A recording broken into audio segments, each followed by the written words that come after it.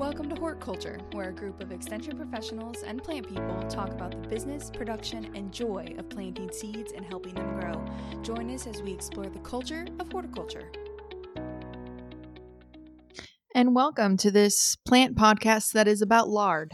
Bonjour. That's Lord, that have is mercy. the topic of the moment. The lard. We need to be recording Nice. this, so let's throw it back to lard cakes were the topic of discussion, I believe. Yes, lard cakes. My grandmother would make on the old wood fire stove. She would basically take lard and some kind of very simple mixture and deep fry that. I mean, so far so good, right? Lard and deep fry. I mean, chefs in France are just like rolling over in their grave, and they're They know the value of lard. They know. Yes, it moves the flavor around actually. But she would make these called lard cakes, and I guess it was a sort of an Appalachian thing back in the day. And we would have those things, and it was funnel cake like, but at the same time, it was a bit different. It was a lot heavier, and it was mind-numbingly good. Yes. It was so good. But was it like any sort of, was like a sugar or a glaze on the outside? Or yeah, was it... but it was the oil had to be just the right temperature, and then the lard would interact with that, and it would form like a glaze on the outside. And she would know when the stove was just hot enough because she had used the same stove for coal time stove. out of mind. Yeah, No electricity. Yeah, a wood stove, no electricity. Grandmother never had electricity, but seeing that process was phenomenal for me. But I started this conversation because fall, I always think about all the festivals, and then I start to think about funnel cakes, and then I start to think about lard cakes, and one thing leads to another in my mind. But it's the fall season. It's this season not only of spookiness for me, but of eating and feasting. So as a dumb city boy by trade, would you say that By nature, is it typical that would the hogs be typically slaughtered in the fall, or we did. We would normally slaughter out a couple a year, and it was in the fall time of the year because that's when they're at the proper weight and they're ready to go to market, or not to market. Yeah. They would go to the butcher. We never, some years we would butcher them ourselves and hang them up and go through the whole process, and that was an interesting process in itself. Talking about being close to your food, I love that process as a kid. But sometimes we would take them and actually have them rendered out later on. Did you all have like a smokehouse to like hang hams and stuff, or no? We had a tree that had a limb that came out at a 90-degree angle, and then we had a kind of a come along that we would, dispatch the animal humanely. That was always important to my dad because he loved animals. My father absolutely loved animals, so we would, the hog would be killed and hung up, and then it was like a gathering of uncles and aunts, and we would have kind of a big day where we would get together, heat a bunch of water in large containers because there's this process to remove the hair that they have to be kind of heated in there and then scraped very quickly and cleaned up. And that very same day, we would always have tenderloin from the hog, and us kids knew that was coming. But behind tenderloin, my favorite thing was cracklings, which is basically the lard of the hog being rendered out, and it's like a precursor to a pork rind. It's what pork rinds wish they were. Yes, cracklings. And I guess you guys, we can still get cracklings in the store. I guess I see them from time to time.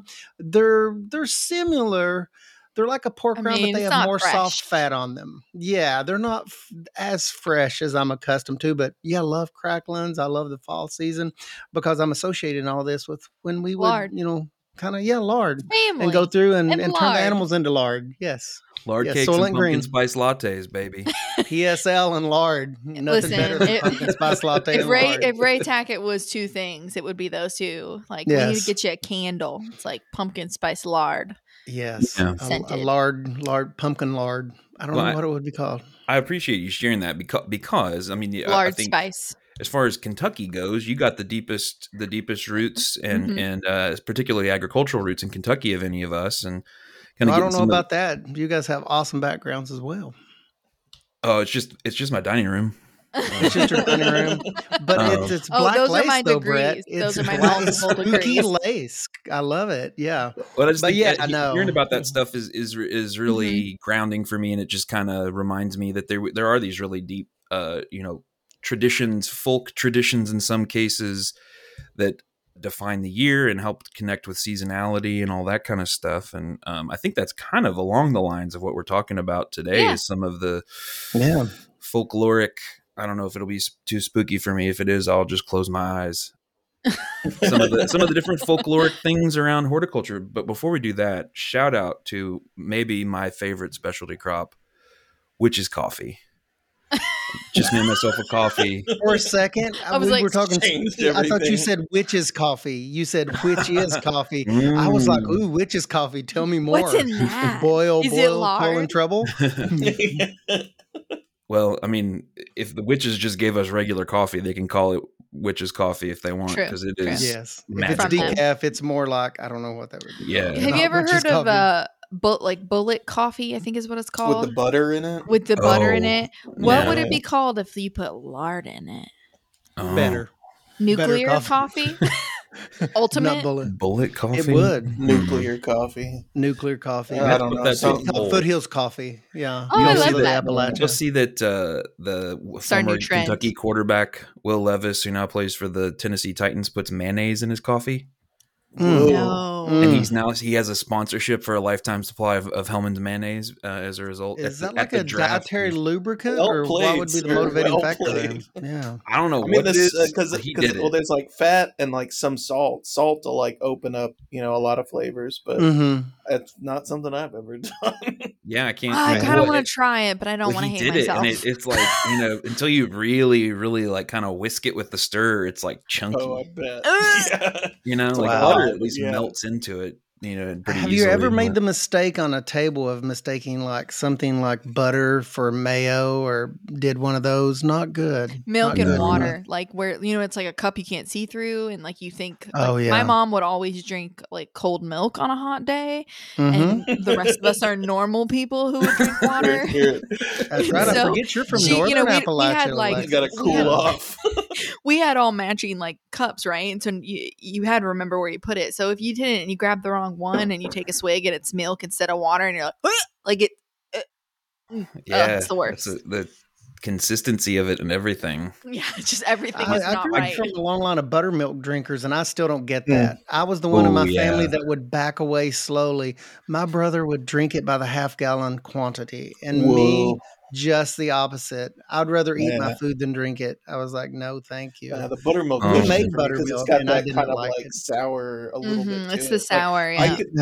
When I was younger, I would do like whole or like unprocessed kind of raw milk, but buttermilk is like a bridge too far.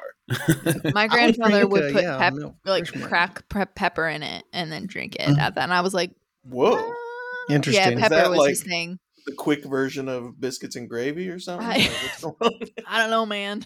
I don't know, but that was those are my Appalachian roots. Drinkable biscuits. Biscuits and gravy. Add a little flour and some cracked pepper to my milk.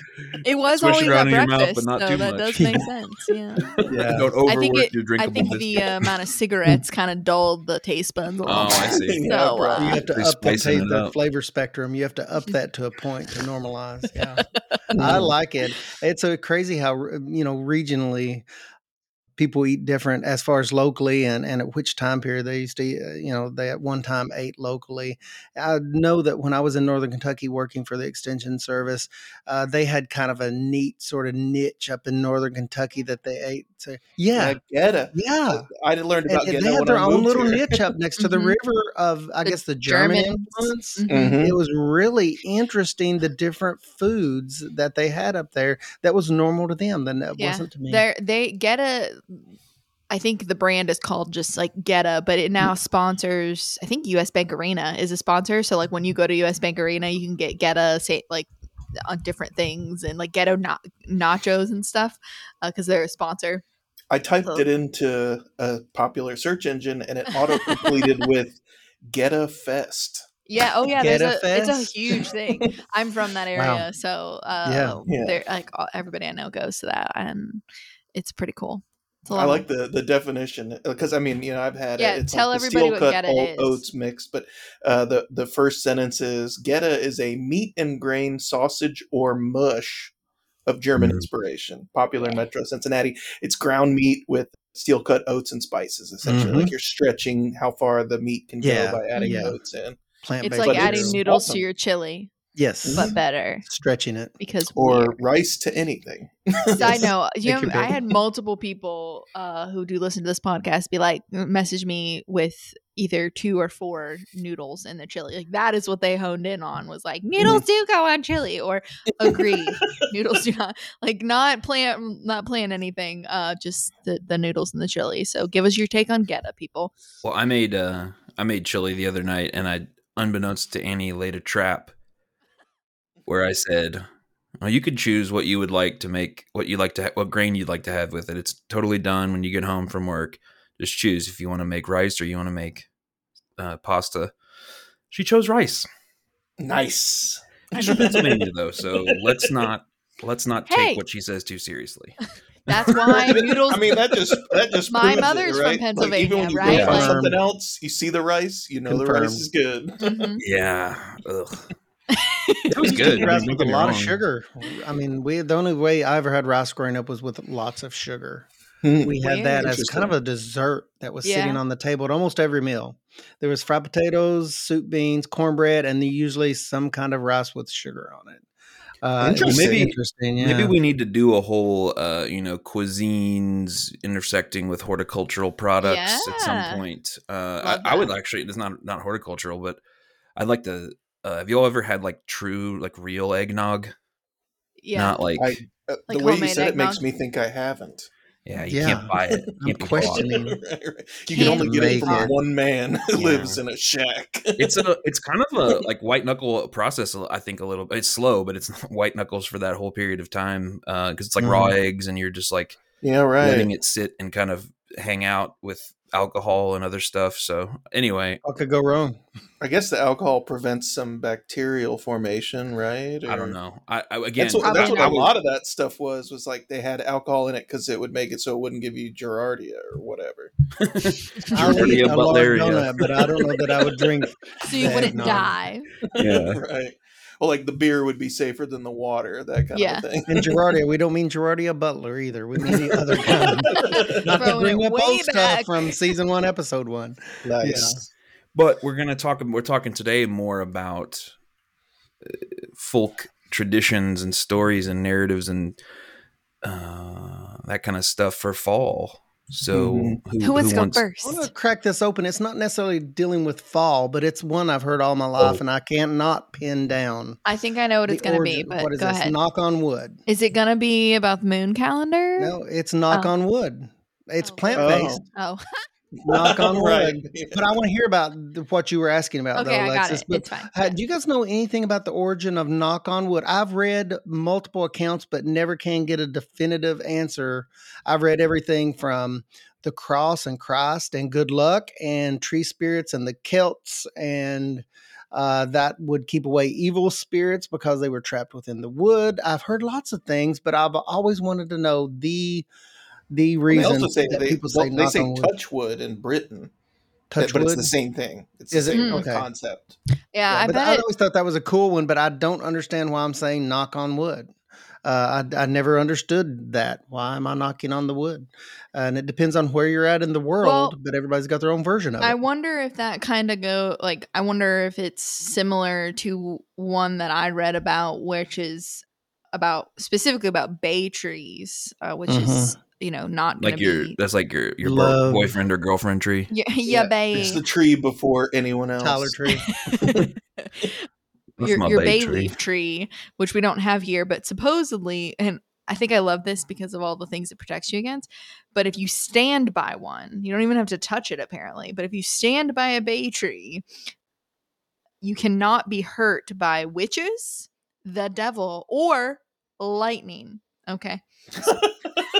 Or lightning. It actually also said thunder, and I was not aware you could be hurt by thunder, so that was news to me. Maybe like traumatized or but it's interesting. I wonder, you read all of these and you see how they all kind of relate back. So like knocking on wood, touch wood, stand by a certain type of tree. Oh, I see what you're saying. Yeah, like if it's I bet has kind of those like pagan some kind of protection thing, right? Like that's the common theme is you get protection. So protection against bad luck these things or against lightning. Well, that's sort of like the Celtic version was kind of that, because spirits are embodied within trees and trees are made out of wood. So there was a tradition of knocking on the trees to wake up the spirits when you're getting ready to ask for something. Yeah. Right. So the knock on wood, that was one version. Don't knock on my door when you want something. Wait you will till not I get wake the good up. spirit.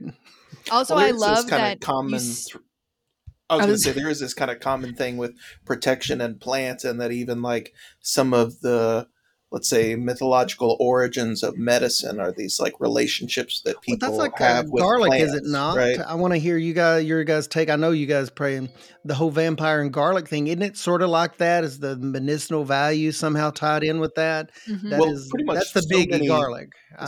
So many medicines that are critical today come from plants, right? There's like that direct connection, but in kind of pre-modernity, there was just the association of like herbs and plants and what they can do for us, or the way that they looked, even like ginseng. I think of ginseng looking like or mandrake, looking like a dude or a person. Yes, and I hadn't even thought about ginseng, which I dug a lot growing up. Always in season, mind you. But they would always pay more for the wild ginseng because it had more contortions and had more resemblance to a person than cultivated ginseng, which was not typically grown in rocky environments, so it was smoother. It would not bring a tenth of the price for the buyers of that. But yeah, I hadn't even ever thought about that. But it's sort of like you're saying, how it ties back and how the associations work with medicine or whatever. For protection in the broader sense, right?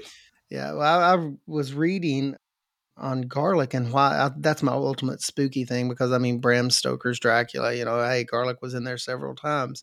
Why was it in there? So I started, trying to track down the legend of garlic, and I guess the only thing that I could come up with over several sources, and this was even as a kid trying to read. Now it's much easier. You've got the Google and the internet to do research. Hopefully you're using good sources, but garlic and all of its antimicrobial properties, and it's just one of the most ancient horticulture crops, 7,000 years old, Babylonians and the whole garlic crescent thing, but it goes back so far into antiquity. But because of its properties of being able to cure certain diseases, that was associated, and vampirism, I guess, was associated to be like a malady or a disease. And I guess that's why it's associated with that. But there's different stories. Once again, today we're talking about folklore and myth. Spooky. So there's probably more or less no definitive answers for some of these things, but I thought it was pretty interesting. Why is garlic associated with a whole vampire mythology? So yeah, fun. What'd you find, Brett? This is an interesting. This whole conversation, it's making me think that you all are crazy. No, it's making me think that we definitely are. Already know that we are.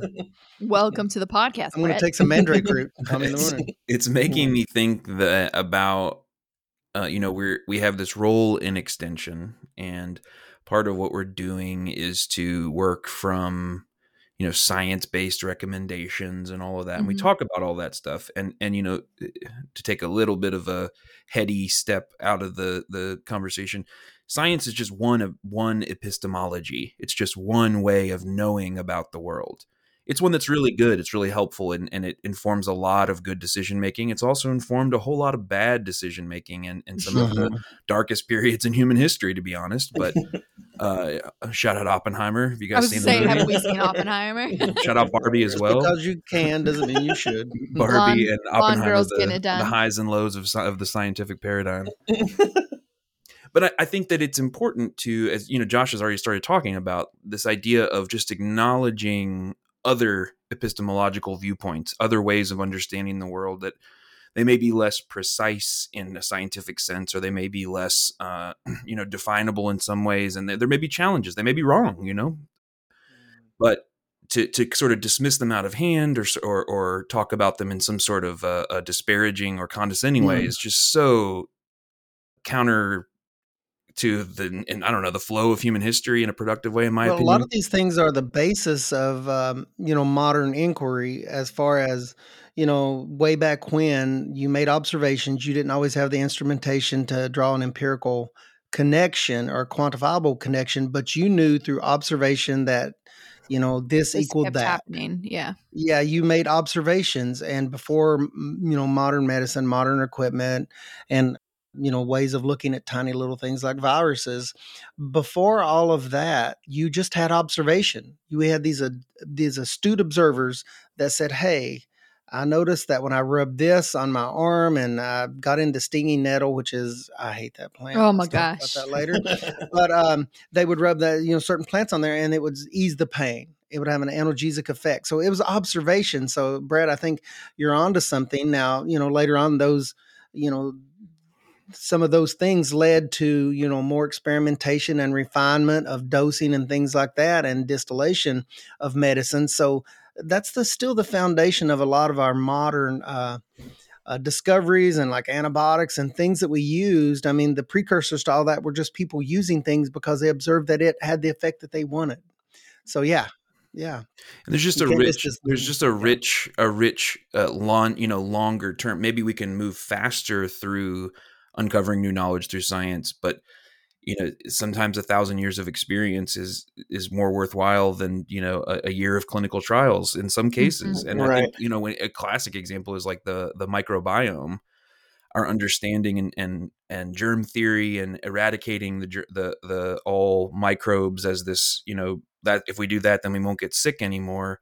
And then you have all of these all of these extensive traditions of fermentation and of living in harmony with the microbiome and understanding things about, the birth process that might have effects on that later in life, et cetera. All of those things that are, in terms of human life and the outcomes that they experience, enhancing quality of life, in many cases far ahead of our ability to grasp exactly what's happening. And so that there's just something there, I don't know, that it's worth exploring and thinking about. I try to take the best of both or all worlds and perspectives as much as possible. But so to pull us back from whatever I just took us down from the precipice. Let's go into the woo-woo. That's why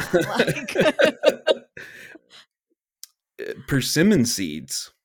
Oh yeah. Can they or can't they tell the future? So the idea, tea leaves. The idea here. So if you're not familiar with persimmons, interestingly, the often referred to or referred to, they are related to the ebony tree. Persimmon trees are related to ebony, sometimes called white ebony. How bougie of them. Yeah. Yeah. Contradiction in terms. I love it. White ebony, they have a fruit that they produce late in the season. There's all kinds of thoughts about the best persimmons are the ones that you pick after the frost in terms of taste and all that kind of stuff. It's a native fruit to this part of the country. There's also you only make the mistake one time ever if you eat them before the frost. Right. You only make all the moisture is gone. They're very astringent, if you're wondering what that means. Like in your mouth, all the moisture is gone. Is that what you mean? You can't talk. No, just in the world in general. Everything. Everything goes numb. You are a husk of a person. Oh my god, this sounds like folklore. Instantly mummified. No, I've done it, and it is the native persimmons. You only make the mistake one time. I couldn't talk for 15 minutes. It was it's interesting. Awful. It's the longest I ever went without talking. Wow. But sorry, Brett, you were saying. Well, that's okay. And so anyway, persimmons, yeah. I think pawpaws get a lot of acclaim in the native fruit world. And I'll just say, I know it'll get some hate. I'm not a big pawpaw fan. I don't really like them that much. I like it. They're distinct. Like but anyway, pawpaws related all to kinds bananas. of people to make a world. That's right. Even if you're wrong. All kinds of well, just saying, take a look at some of the evidence about pawpaws and annonacin toxicity, neurotoxicity. I'm just saying. They'll also push everything right out of you. In case you were wondering, they're diuretic. Okay. Back to pawpaws or persimmons, I think, are to me the underdog native fruit that is a pretty cool one. And there is a folk tradition of, if you take and cut the seeds of a persimmon in half and you look at that cross profile, it will give you an indication of the relative mildness or harshness of the winter, depending, and or snowfall. And so the way that it manifests, and you can look up pictures of this online, if you cut it, and if it looks, now I'm going to get them mixed up, but if it looks like a knife, it will be hard winter. The wind cuts harsh winter, slicing you. Frigid wind. If it's a fork, it will be a mild winter, because the wind will only fork through you.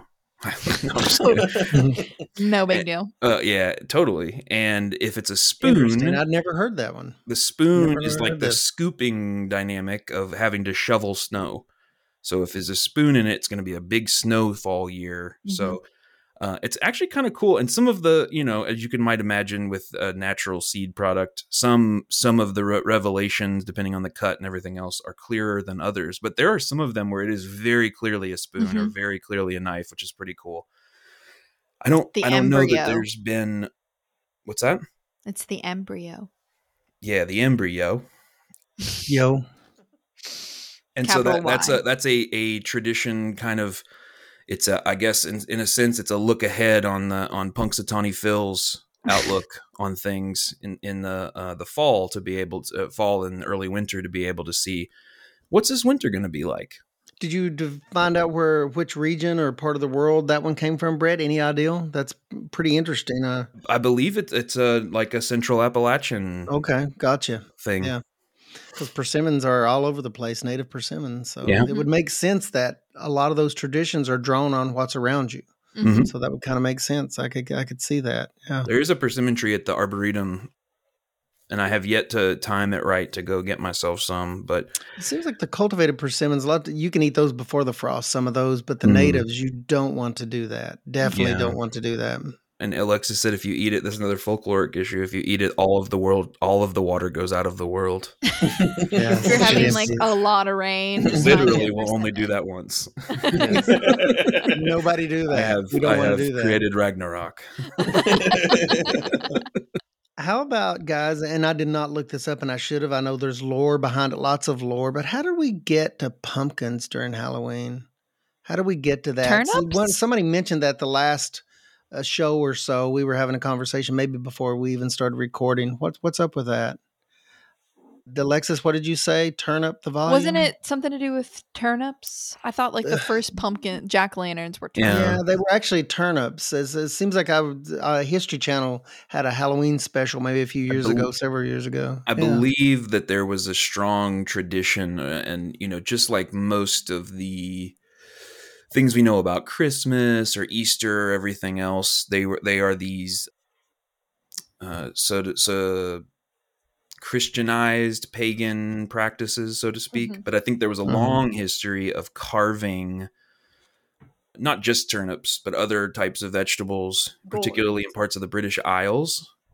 Because you get to a certain point and it's like, we've got enough root vegetables to save for the winter. What are we even? This one's huge and it's going to taste terrible. So let's make a face out of it. Yeah, exactly. This is me, editorializing on the process, but that's probably what it would be like if like me and Josh were there growing these. Right.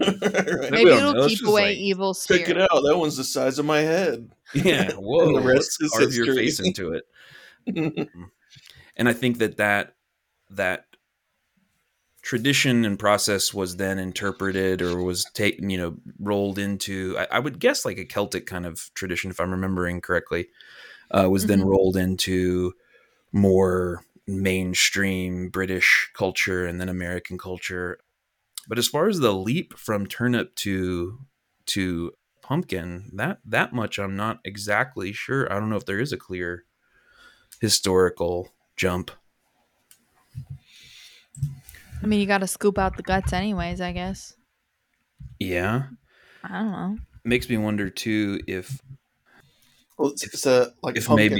pumpkins as we know them originated in North America, so it's probably some kind of a exchange. That's what I'm just now seeing, and I'm just looking through one of the Britannica sites, which is usually a pretty good source of info. It says in Ireland, people started to carve demonic faces out of turnips to frighten away the legend of Jack the Wandering Soul.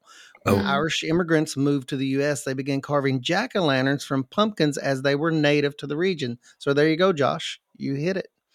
So that's why, and I'd often wonder, I'd never stopped or, put a lot of thought in that. How do we get from the turnips? I do remember something about that being the traditional, carving and lantern holders, that would be carried around, during the Halloween season, in all of its different versions. But yeah, I never did that's understand an upgrade going from turnip to pumpkin. I think so. In some ways, but I mean, on the other hand, from noodles to rice. That's a big turnip if you've got enough to carve a face in a turnip. But turnips can be pretty big. To me, would you want to eat that turnip? The turnip would be more analogous to like carving out of wood. Yeah, you know what I mean. And so in that regard, durable. You could have some detail and things. But I will say, I've seen some crazy. Anna of Bel Air Blooms and her dad and their family have done some crazy pumpkin carving, like large pumpkins. And there's because the sidewalls of the pumpkin are so thick, they can have a lot of depth for relief and things. That you could have the light shine through if you carve it just at the right. What is it? Louisville has the big Jack-o'-lantern festival. You can drive, or I think now they've reverted back to walking through post-COVID. But the carvings are absolutely art. It's a form of art. What can be done with the pumpkin. And I guess, guys, that's specific types of pumpkins, isn't it? Pumpkins that have probably a thicker rind. They're not necessarily pie pumpkins, I'm guessing.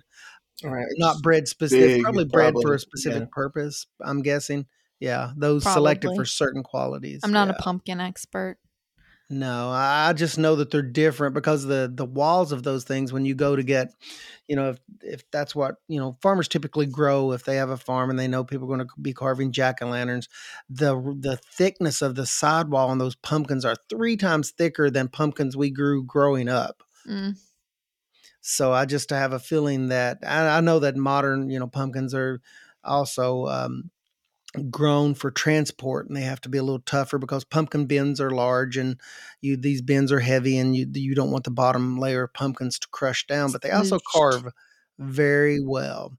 But another question for you guys. I know we're on folklore, but I'm thinking all things fall and seasonal sort of Halloween, but what other plants scream like Halloween or fall to you guys, that when you think of fall, you think of that plant?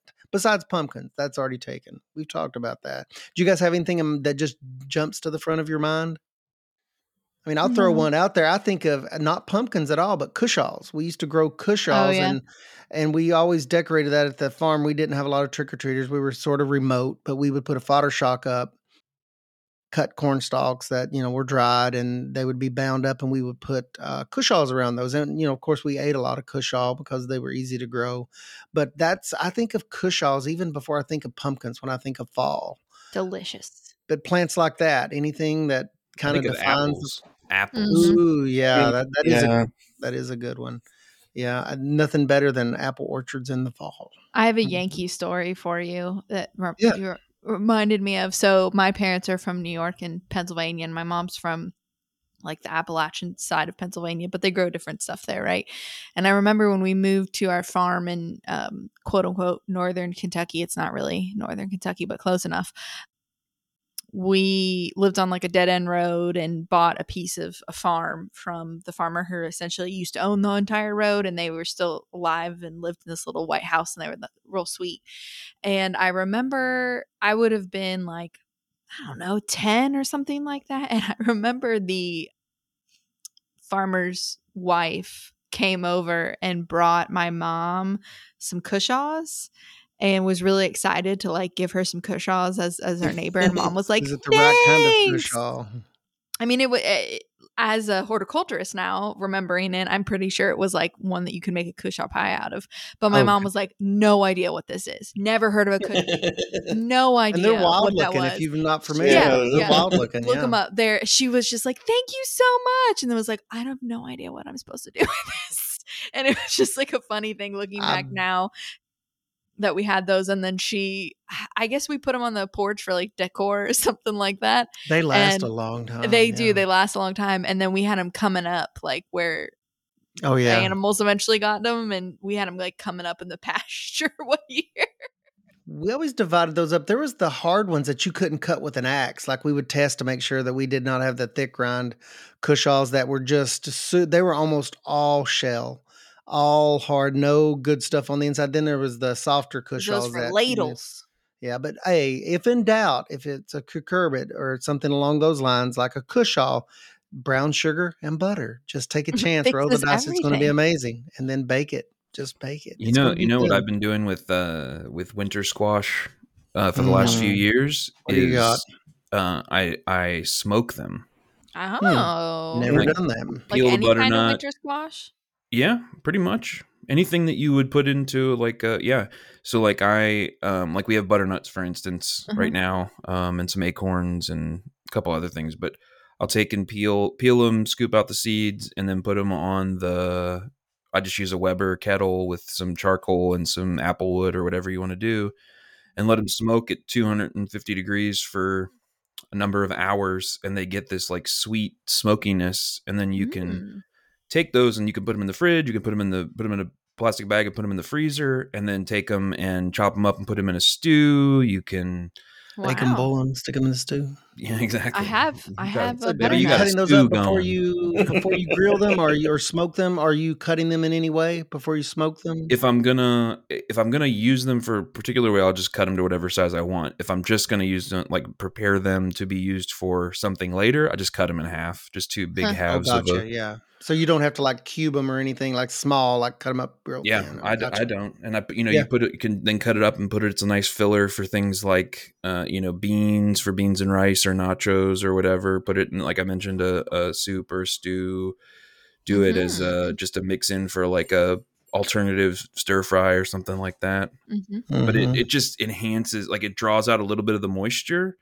And so it makes it like a little bit more sweeter, a little bit more intense. Probably when you cook it doesn't fall apart or just holds together very well, I imagine. I'm into this. Cool. All right. Good to know. I know. It's interesting to me. Note of it. There's thoughts going through my mind right now about trying this. So, all right, Josh, do you have some folklore? I was going to bring up the one about caterpillars, the woolly worms. I was called woolly bears. Did anybody else call them woolly bears? Woolly bears, caterpillar. We always call them woolly bears. Mm-hmm. Which, as I heard it, they have the brown band in the middle of the caterpillar, and if the wider that band is, the more mild the winter will be. That's one that I had heard. That's what I had heard. And then the more black, usually the colder it was. Right. Yeah. Like the more the brown part is, the better or easier the winter will be. The blacker it is, the rougher. Well, has anyone seen a woolly bear? Not recently, actually. I've seen one. I saw my first one of the year. That's what this is like. Tell me everything. It was very brown.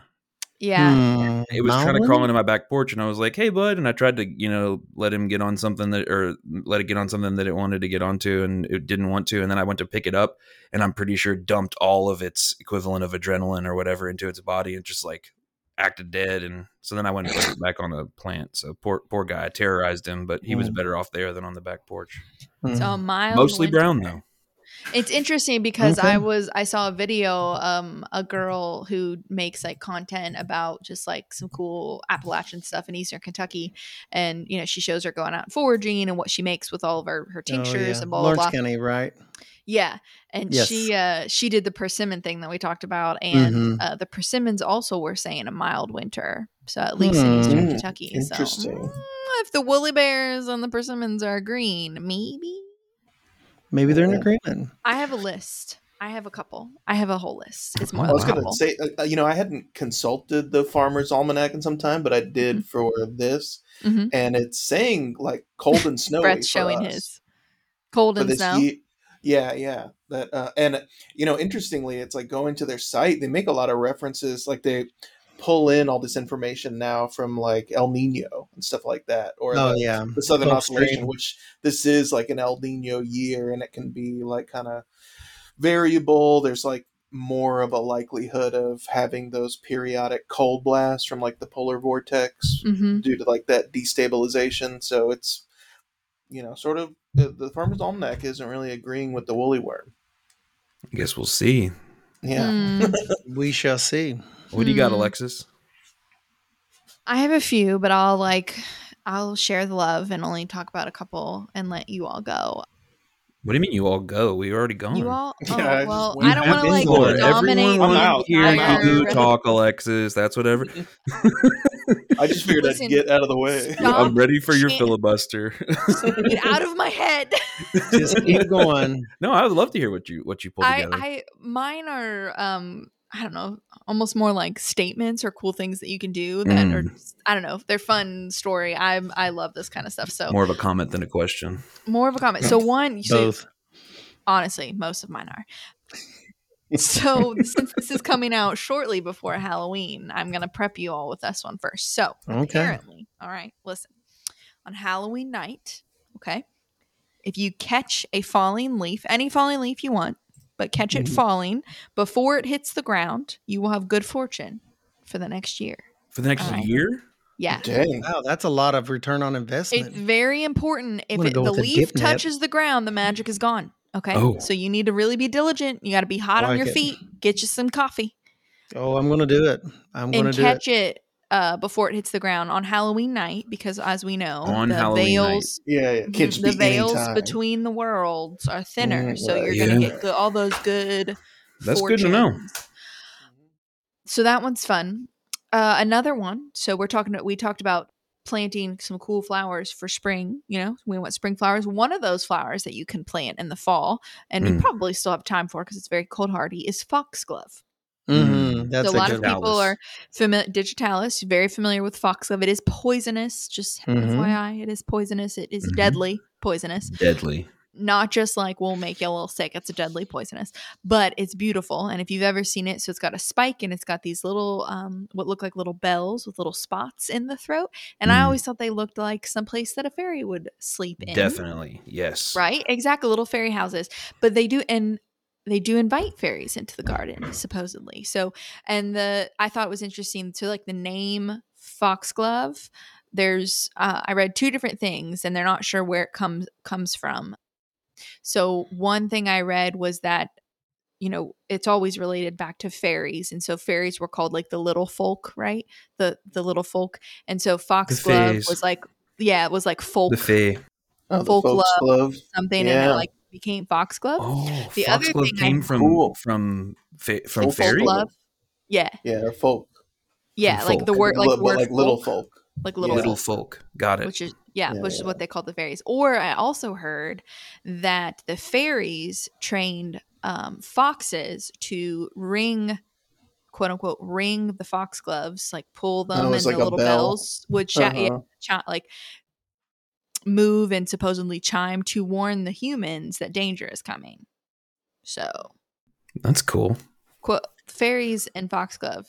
There's so many legends around foxglove. It's all so really interesting. There's so many. Many. And I think the digitalis is used in like a lot of heart medications. But once again, very dangerous. It slows your heart. Yeah, they used to use it in medicine to like slow the heart down. I'm getting digitalis confused with Doctura, the zombie plant. Oh yeah, so it's kind of spooky. I wish I could look that up. Monkshood is wolfsbane. Yeah, monkshood or Jimson. Is it Jimson weed? Is that the Datura? Is that what you said? Datura. Yeah, Datura won't kill you. It'll make you trip like crazy, though. Maybe how he is Brett? Is that you guys? Is that what they call the zombie? That is the zombie plant that has been used in different places around the world. I believe so. Where it induces like a stupor. I wish I heard it can last for like 2 weeks. Yeah, as I heard you can eat it and then trip for 2 weeks. Yeah, as I heard it, what is happening is that this is the mythology behind it, or some folklore is that you know, this is like kind of northern Mexico, kind of like desert Southwest, was that a like sorcerer put themselves in that plant, and when you eat it, it comes to you, and like you have to do battle with it. Oh, and if you lose, it drives you insane. Like man carbs. Fair. Yeah. So the devil's trumpet. So, yeah. AKA So the devil's trumpet. Yeah. It grows, you know, as a weed around here. And a friend of mine, the Mercer County horticulture agent, Jessica, her husband is a firefighter and was EMS.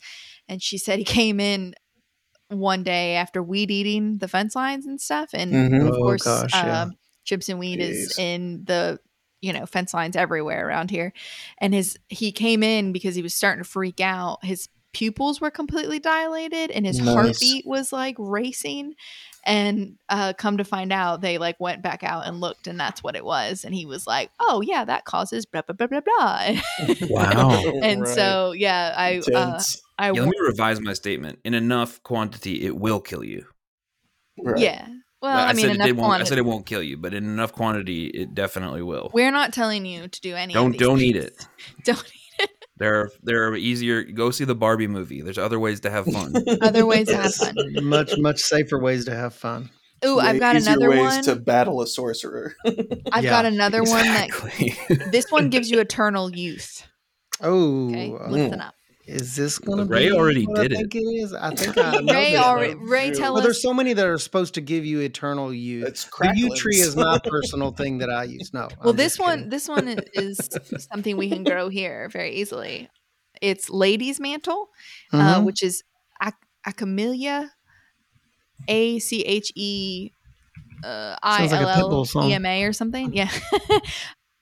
So it is a really pretty plant. It's great in shade areas. It's mostly foliage and has a real big sort of heart-shaped leaf, but not like overly heart-shaped. But it's a big not leaf like a redbud. Not like a redbud leaf, right? Lobed and so apparently, edges. On the 1st of May, I need you to get your calendars out and mark this. On the 1st of May, if you drink the dewdrops from atop of a lady's mantle leaf, you will have eternal youth. Eternal youth. Wonder where the origins of that. I mean, it's always interesting if you know the origins are the person who's lived forever, Ray. I don't know why you're asking such silly questions. Right. Alchemy. I thought you were going yew tree on this. The yew tree is supposed to do the same thing because yew trees in Europe live like thousands of years, and they just bring up a new tree out of the center of the plant, and they can be huge as far as the circumference of those things are just massive. But similar kind of legend is it brings like eternal youth or prosperity and longevity, but that's the European yews. But literally there's trees that are over 5,000 years old, and they just keep rejuvenating themselves like the phoenix. They'll just send up a new tree out of the center that's a clone and just keep growing. And the only way you find trees of that age is like churchyards and things, but that's the European yews.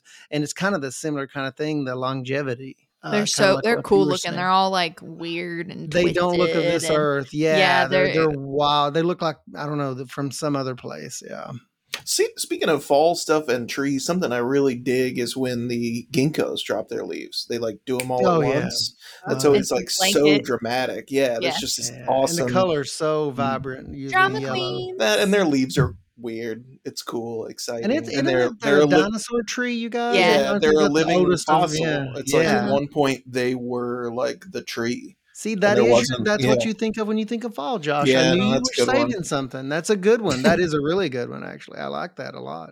Yeah, the color and everything. And like you said, one day no leaves, next day 3 feet of leaves. At Berea, there was a giant ginkgo behind the science building, and I would just go down there and just jump in this back because they would accumulate and blow down in this little blanket of kind of cul-de-sac. Yeah, it was amazing. It's really crazy ecologically. I mean, there's an awesome photo of a leaf drop in some monastery in Asia or whatever. Yeah, but like they used to be the tree, and then there was a big climate shift, and they retracted to just a very small place in Asia where they started to kind of there's some discussion of how there was like an overlap with like monastic traditions taking care of those trees and keeping them alive. And then now when you see ginkgos around, they all come from like that, what they call it like a refugia in ecology, but like the last place where they had survived. So it's interesting. Cool. Yeah, ginkgos are cool. The next one, I'm going to kick the hornet's nest just a little bit because I know people have strong opinions in Appalachia. Some do in certain generations about this, but as far as water dousing, is anyone familiar with that? Divining for water? I'm familiar with it. I wouldn't say I'm good at it. I've seen people do it, and it's quick start guide, Ray. Well, it's interesting. Yeah, go ahead, Alexis. You take either a fork stick that's sort of shaped like a Y, certain type, like willow, and sometimes other types of wood, or 2 very thin sticks with a angle bent in them, and you hold those in either hand if you're using the thin stick method. And when they cross, that means there's water under the ground, supposedly. And with the Y-shaped stick, it's when it bends towards the earth. But there's like a long tradition of that. And I've seen people do that in older generations, 200 years ago when I was living then, you guys, since you guys say I'm so old. But no, it's an older generation. Ray was young and 60. No, we don't say that you're old. We say that you're eternally young. Yes. Right. You've just been young for a long time. Yeah. How long have you? Caffeine is it's a preservative for me. Little ladies' mantle. Yeah, all of these things, I know them because I hunt them down across the world, the folklore. But yeah, I've seen people use that, and it was fascinating. But I also observed, like, when they would, be looking to dig a well, I'd watch, when I was real little, I was lucky enough to watch people hand dig wells. But they were typically in areas that I suspect was pretty easy to find water in. But I don't want to discount that tradition. But that's just something that I felt pretty lucky to be able to kind of observe. Is water dowsing, and it was everybody got real quiet. And then I've seen both methods used, of the Y-shaped stick and then the two thin sticks that would cross. But it was an interesting, and it was sort of a plant-based folklore, sort of Appalachian tradition of finding water, and that's back before more modern geological methods, obviously. So I will tell you that my husband is an engineer, very math science oriented, and he swears. What kind of train does he drive? What kind of a cool one, a good one? He's a civil engineer, and so they do a lot with like. Tyler believe in this? Is he they use it like guys on their crew when they are doing things and like putting in roads and all, like they use that, like they have dowsing rods in their like company vehicles. Whoa! I swear. Where do you buy that? I mean, do they have to find them? They have competitions for them too. Did you know that? Find them. There's like dowsing rod competitions. Wow! And when we had new water lines put in for the farm, they were like patching them off of one that came from the barn, and the guy with the plumbing company was using dowsing rods, and like that's how he found the line. Like, two separate sticks. What? He did two separate sticks. Yeah, that is wild. You're not talking about like a transfer case, like surveying. Is that this?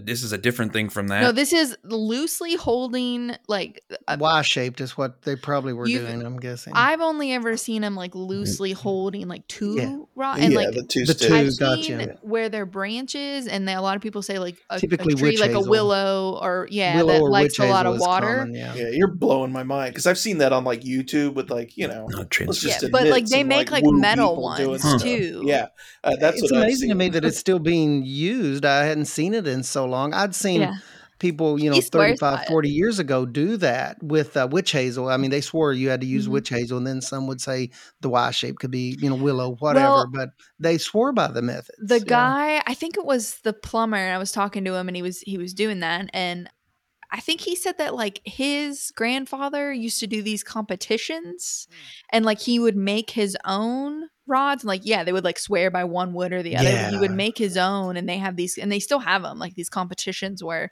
to find water, who can be the most specific. Wonder how they prove out who could find, like then they would drill or whatever. I think they have like some sort of like geological map. I don't know, and they like place people. They don't know where they're gonna be, and then they just like show up to a location that they don't get until like the morning it's an interesting preservation of. It's cool. It's so cool. An old world technique. I mean, that's interesting. Yeah, I had no idea that was still. Or have you seen the ones that supposedly when it's going to rain like that? So it's like a Y shape, and you attach it to something, and then it bends down when the rain is coming, like a branch, and it bends. I mean, when my like service line had a leak in it, they brought out a soil moisture probe, and like that's how that works. Yeah, but it had a leak. Blowing my mind right now. It's voodoo. It's some woo woo, but man, it's awesome.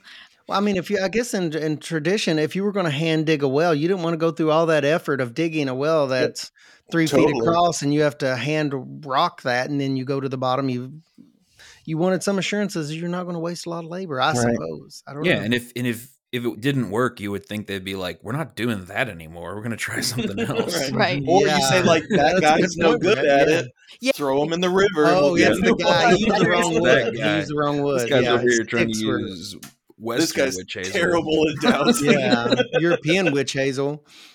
There's a difference between the hazel tree and witch hazel, people. Wikipedia defines it as a type of divination. Right. Mm-hmm. Yeah. Water divining. Yeah. Mm-hmm. I've heard it as dowsing by Appalachians and other parts of the country, divining. Yeah. Mm-hmm. But I thought it was interesting. It's one of those kind of plant-based sort of myths or folklore, or, however you want to couch that. So, yeah, interesting. Alexis bringing up Lady's Mantle made me look that up, the Alchemilla mollis or whatever. And that, it looks like that name says, this is another thought about the beads of water that are collected as dew. So the beads of water were considered by alchemists to be the purest form of water, and they used this water when attempting to turn some base metal into gold. Boom. They'd have purity. So I'm going to drink some of that, on May 1st. See what happens. Let me reiterate the May 1st. You guys never taken like honeysuckle and bit the stem off and pulled the little reproductive parts through to grab the honeydew? Yeah. Is that not the most purest form of sugar in the world? The tastiest form of sugar. It's very, very lovely. It is. It's got a floral bouquet. Luckily, the homeowners of Lexington have seen fit to give us a bumper crop after bumper crop of, Amen, brother, of those flowers. Yeah, lots of those. Extending over. Yeah, exactly. I always use the vining type, but bush type works. Okay, so one more that I think is is pretty popular and is very fascinating to me. I did a deep dive into this a couple days ago. Was the planting by the moon phases. And that's still very, very followed, or at least in my neck of the woods, I know a lot of growers are. And I went online and there's online calculators or whatever for each month, and it tells you, what days are what. And I was like, I wonder how this compares to what I was already kind of planning on doing. And for the most part, it was kind of right on track with what I had planned for when crops need to go in the ground. So it was really cool, but it was a little bit off for flowering plants versus leaf plants, but whatever. Right. Flowers need leaves. So the thought process here is that you plant, so you put in the ground, you seed whatever plants that produce an above ground crop. So tomatoes, things like that, cucumbers, pumpkins. Whatever. With a waxing moon, which is when the moon is getting larger, so the thought process here is that those plants need more light because they're putting on above ground parts, like a lot of fruit and things like that. And then you would do below ground crops, so your potatoes, your dahlias, things like that. I guess dahlias are hit or miss, but whatever. Potatoes, sweet potatoes, garlic, on a waning moon. So when light is decreasing at night, because that signals the plant to put more energy into a root system, which if you think about nature, right? You think about fall. Yeah. Fall, we just talked about, it tells trees there's less light. And some places temperature is changing, but not always. It's a lot of it is about light. That lower light is telling plants to start storing things in the root system, start putting energy there.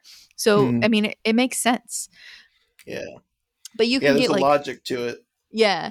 But I wonder how much of that's based on the observations we were talking about earlier. They just tried to correlate it somehow for remembering accurately. I wondered that. But, so we're assuming that the plant is going to germinate in the course of while the moon is still waxing. Is that the implication?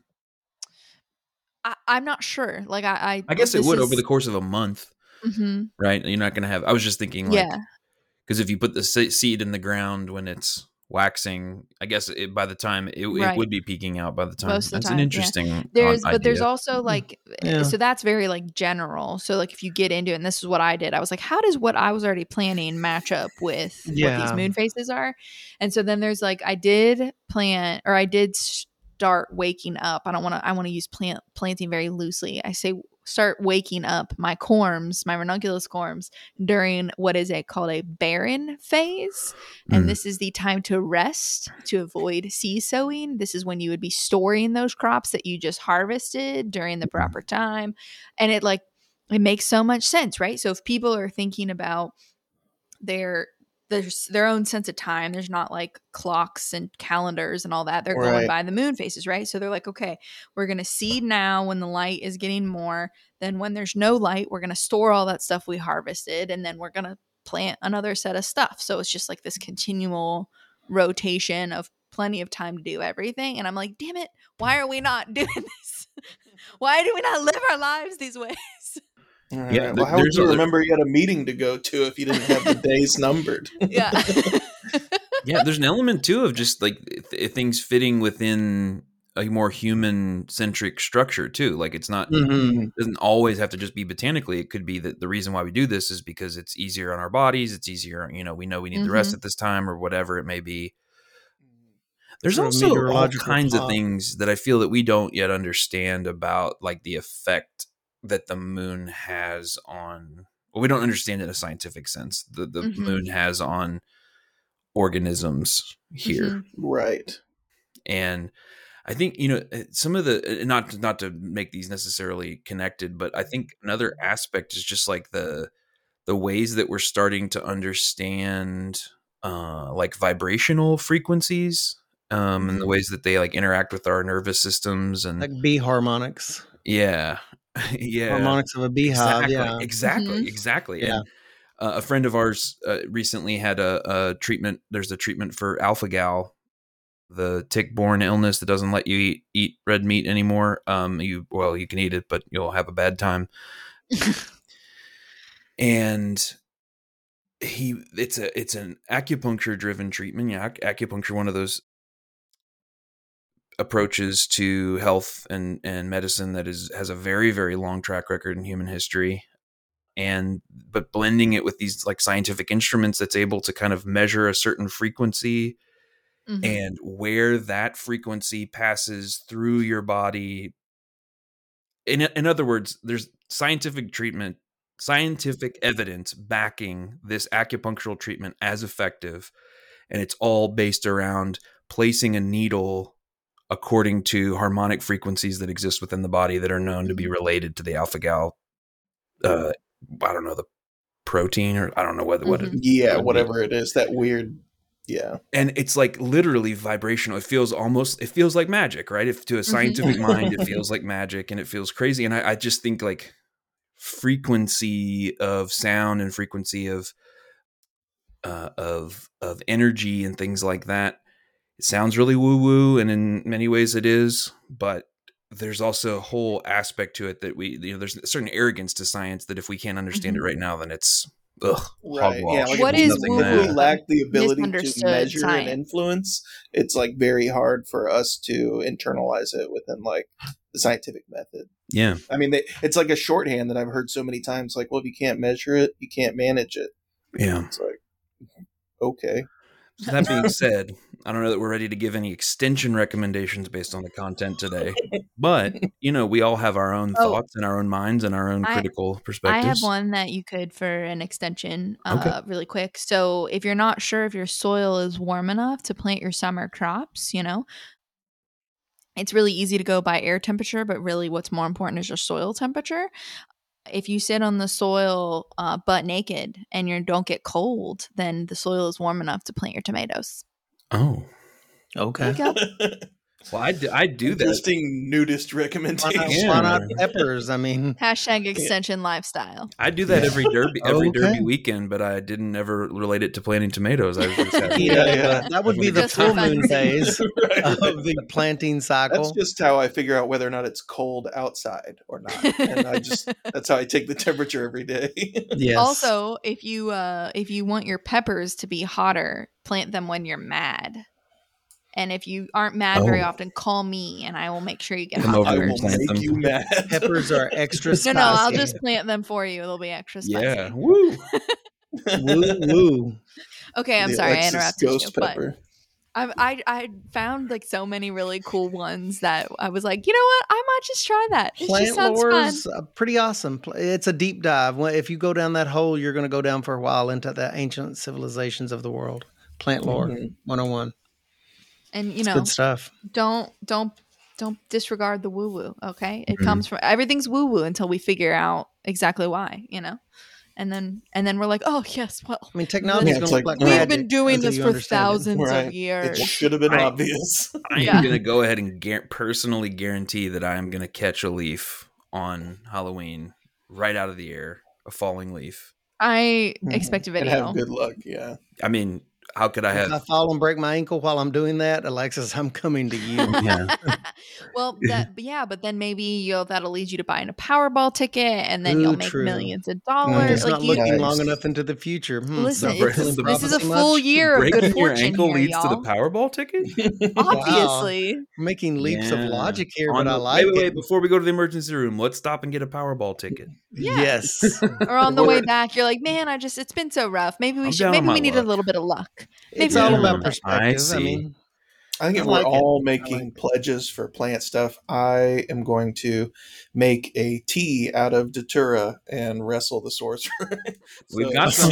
Annie, witchy, my witchy wife, she grows some. So my plant insanity. Here we go. I'm drinking tea right now. Maybe I should break the bag open and see what the leaves tell me. But they're chopped up quite fine, and my eyesight is not what it used to be. Oh, after thousands of years, your eyesight's starting to go, huh? It is. Yeah.